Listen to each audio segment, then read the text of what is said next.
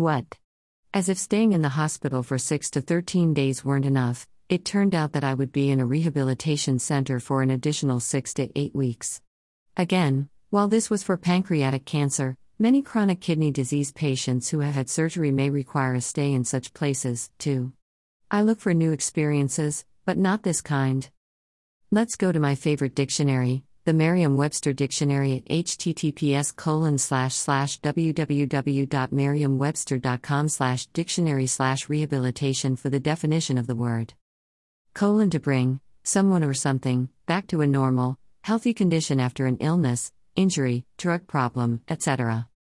B. To teach, a criminal in prison, to live a normal and productive life. C. To bring, someone or something, back to a good condition. I hope it's clear that it's the first definition we're dealing with today. Forgive me for being dense, but I still didn't get how that's going to be done.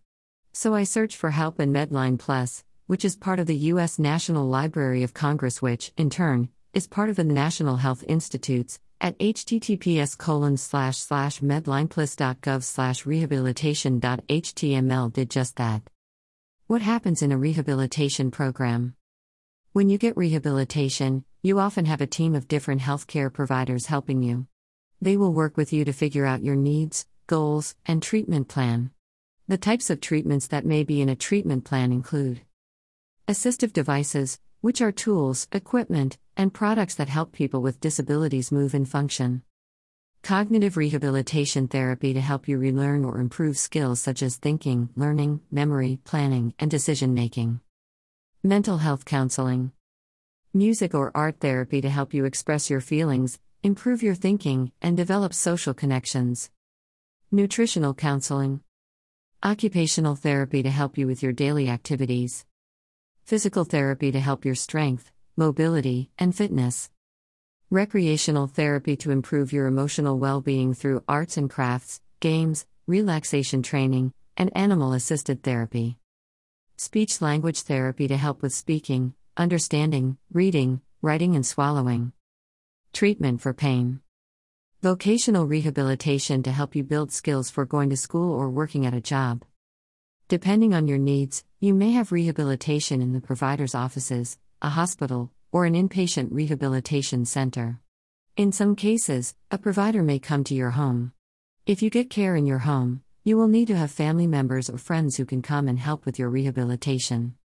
Personally, I won't need some of these, such as cognitive rehabilitation, speech-language therapy, and vocational rehabilitation.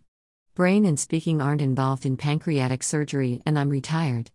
You may be in the same situation if you have rehabilitation, or you may not. It's a list that's made unique for each patient. I've got to remind you here that I'm not a doctor, this is a lay person giving her opinion. It seemed pretty clear that each type of surgery requires its own sort of rehabilitation. Now that we know what's involved, let's see who would be involved if you required rehabilitation after a surgery. WebMD at https://www.webmd.com/healthyaging/rehab after surgery. Number 1 offered a succinct, easy to understand answer. Who works with you? Different experts help with different parts of your rehab. Some people who might be on your team. Physiatrist. He's a doctor who specializes in rehab. He tailors a plan to your needs and oversees the program to make sure it's going well. Physical therapist. He teaches you exercises to improve your strength and the range you have when you move your arm, leg, or whatever part of your body had the operation. Occupational therapist. He helps you regain the skills you need for some basic activities in your everyday life. He might teach you how to cook meals, get dressed, shower or take a bath, and use the toilet. He'll also show you how to use gadgets that can help you care for yourself more easily, such as a dressing stick or elastic shoelaces. Some occupational therapists will visit your home to make sure it's safe and easy for you to get around. Dietitian. He'll help you plan healthy meals.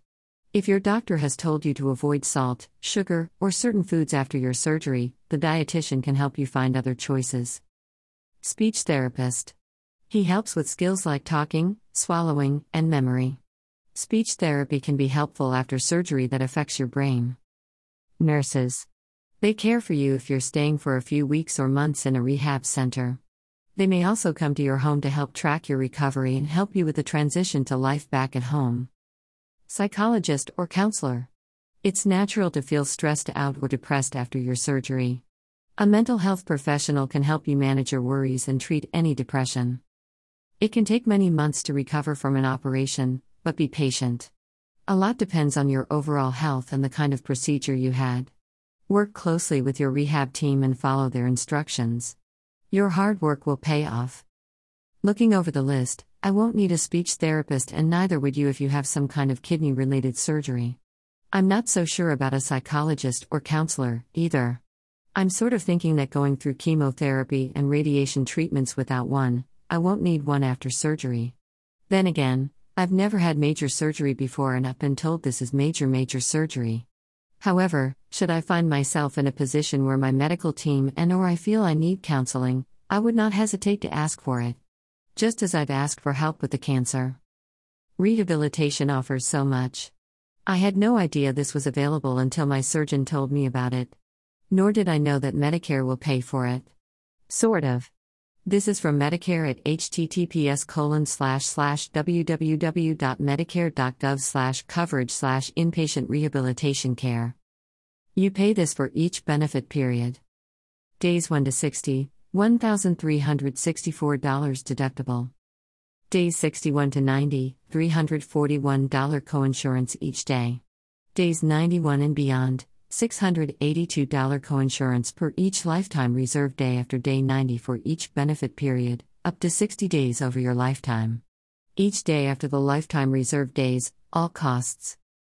You don't have to pay a deductible for care you get in the inpatient rehabilitation facility if you were already charged a deductible for care you got in a prior hospitalization within the same benefit period. This is because your benefit period starts on day 1 of your prior hospital stay, and that stay counts towards your deductible. Excuse me while I go check my bank account. Until next week. Keep living your life.